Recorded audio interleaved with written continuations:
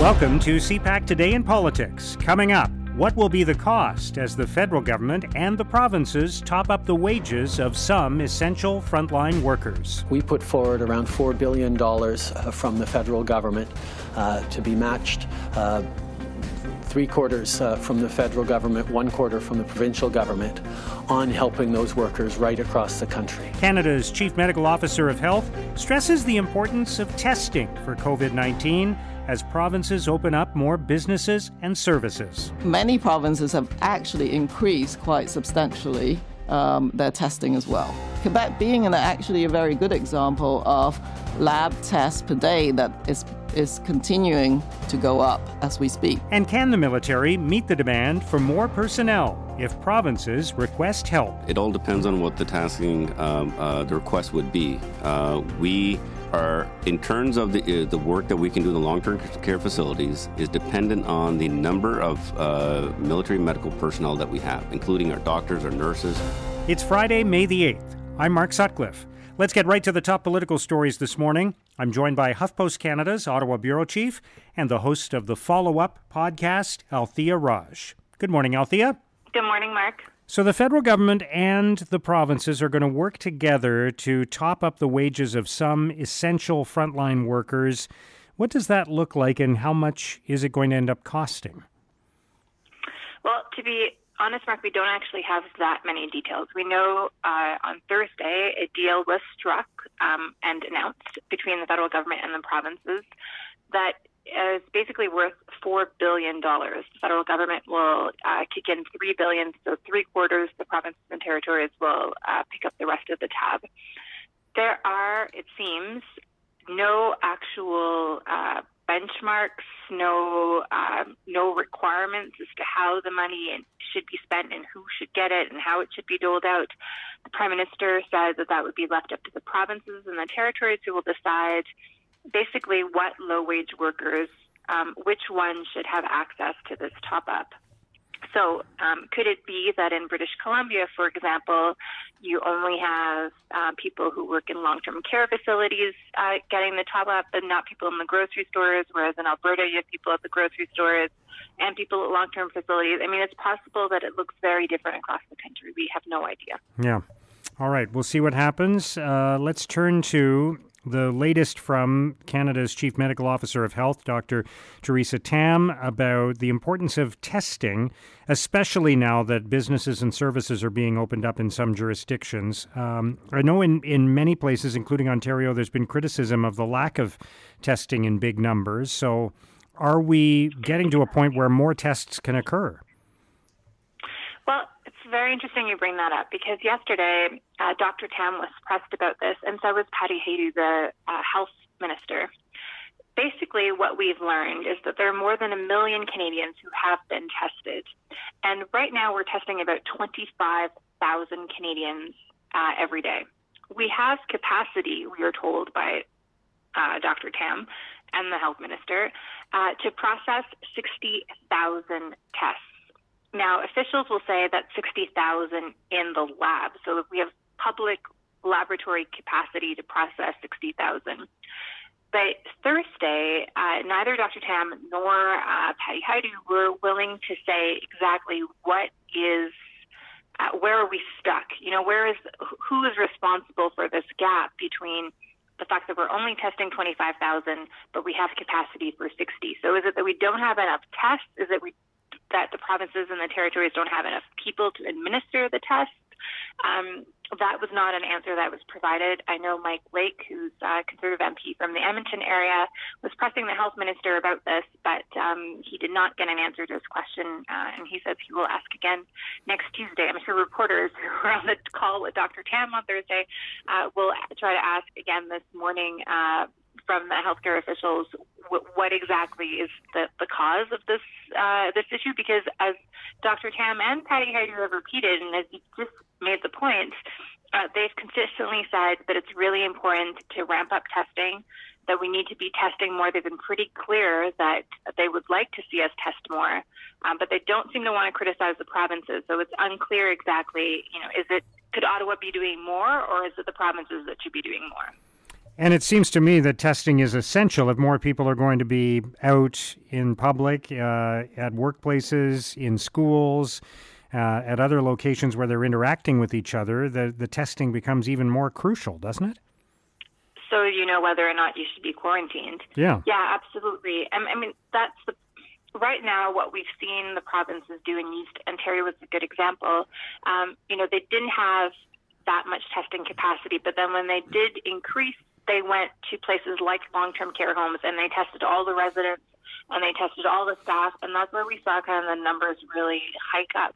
So right now only about 6% of the people who are tested seem to have COVID-19, which is, because we're not testing everybody, we don't really know how accurate that number is, right? It's probably a lot lower if we're testing more people. But if we do open things up, but there isn't, the capacity to test yourself at home, for example, and there aren't that many places where you can get tests, and only certain people can get tests, whether they're working in the grocery store, or whether they're working in a healthcare environment, or they're cleaning. Because we know on Thursday that Dr. Tam mentioned that several of the people who have died in the healthcare environment are actually cleaners. They're not necessarily people you think that come front in mind in terms of like nurses and doctors, in terms of the people who would be getting tested, but everybody should be getting tested.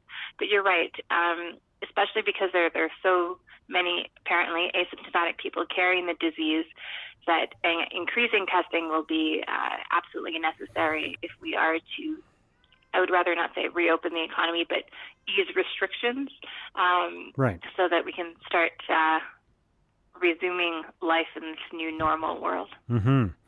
A couple of provinces over the course of the past few weeks have asked for the help of the Canadian Armed Forces, and yesterday the Defence Minister Harjit Sajjan was asked whether the military can meet more demand if there is some. Where does the military stand on this? And I think it's worth pointing out they're being asked to do some things that are not part of their normal mandate in some cases. Yeah, not at all. What we've basically been told is that come mid-May, 1,350 members of the Canadian Armed Forces will be working in about 25 long-term care facilities. Now, the vast majority of those individuals will be in Quebec. Ontario only has about 250 soldiers right now who are working in 5 seniors' homes. And the military doesn't have an infinite amount of medical personnel. So basically what General Vance told reporters on Thursday was that they're organizing themselves as teams, and every team is being led by a military medical personnel who is, looking after the seniors as required. And then they're supported by a number of soldiers who are carrying out orderly functions. So, bedpans and cleaning and delivering food and that sort of stuff. But because they have been called upon in such large numbers, what it has meant for the forces is that the number of medical staff that are usually spread across the bases in this country are now being kept at what the government called bare bones level. So we don't actually know. The government was quite secretive about numbers, what they say for operational security. For example, we don't know how many military personnel members are actually sick with COVID-19. But so we know how many are deployed, and we know that it is causing a great strain on the forces. Yeah. All right, let's turn to the Conservative leadership race. There's a caucus meeting this afternoon for the Conservative Party, and there is talk that Derek Sloan might face some sanctions, maybe even be asked to be removed from the caucus. There was some momentum around that idea last week, but it didn't seem to get anywhere. Meanwhile, I think we are about a week away now from the cutoff date for memberships to be sold, which is an important milestone in this race. Yeah, May 15th is the last day that you can purchase a membership to the Conservative Party if you want to vote. And we've seen Erin O'Toole send out an email blast this week saying, my team has shown me polling numbers that say I can win and join us. A number of people that were around Harper, Sean Spears, Carl Valle, have endorsed Erin O'Toole. So there's a bit of momentum on Mr. O'Toole's side.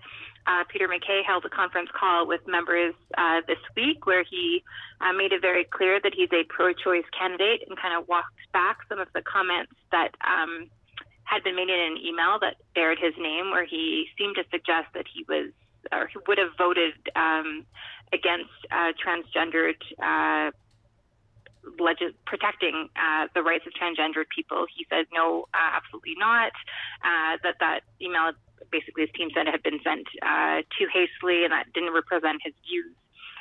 So the latest in the Derek Sloan saga, who is another candidate in this race, he's been sending out email blasts, but they don't seem to have, while they might be controversial. For example, he said he would be completely opposed and reverse, or basically ban gender reassignment therapy for children or adolescents.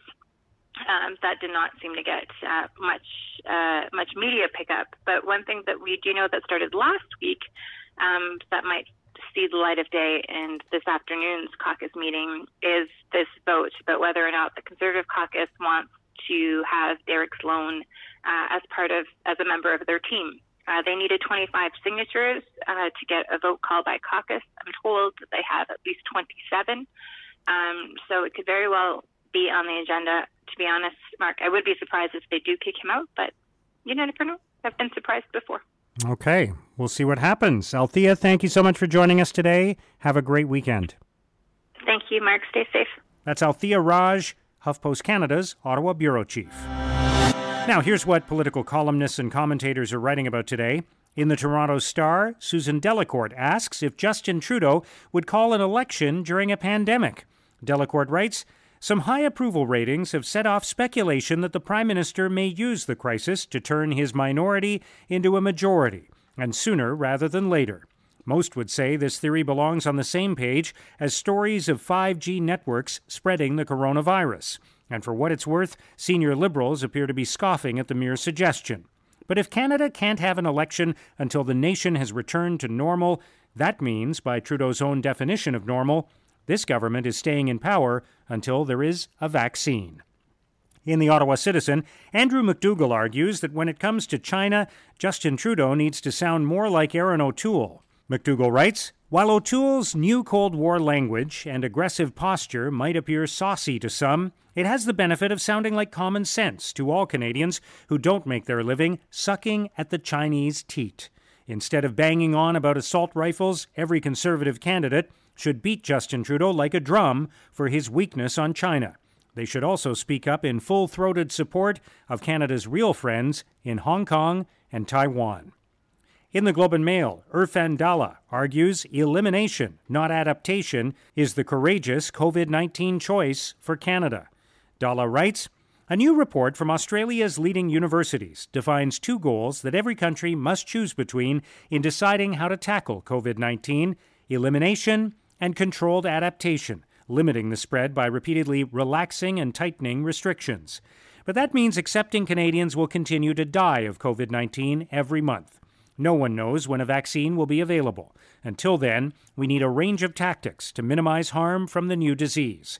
But we also need a clear objective, and that should be to eliminate COVID-19.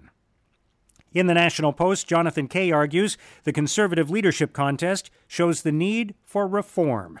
Kay writes, in Canada, we've done such a good job demonizing the American system that we've forgotten that bringing new faces into politics becomes difficult if up-and-comers don't have the means to generate name recognition or promote new ideas. What would best serve Canada is a political culture that allows the adequate funding of professional campaigns without creating a U.S.-style system that transforms politicians and their staff into full-time bagmen. Now, here's what's coming up on Canada's political agenda. The Prime Minister will chair the Cabinet meeting, followed by his daily update on the coronavirus situation. Veterans Affairs Minister Lawrence MacAulay and Governor-General Julie Payette will take part in a virtual ceremony to mark the 75th anniversary of the liberation of the Netherlands and VE Day. The ceremony will be broadcast through the Canada Remembers Facebook page. And Green Party Parliamentary Leader Elizabeth May will host a virtual town hall meeting this evening for constituents in her riding. And that's CPAC Today in Politics for Friday, May the 8th. Tune into CPAC and CPAC.ca throughout the day and weekend for continuing coverage of the coronavirus crisis. Our podcast returns Monday morning. Have a great weekend.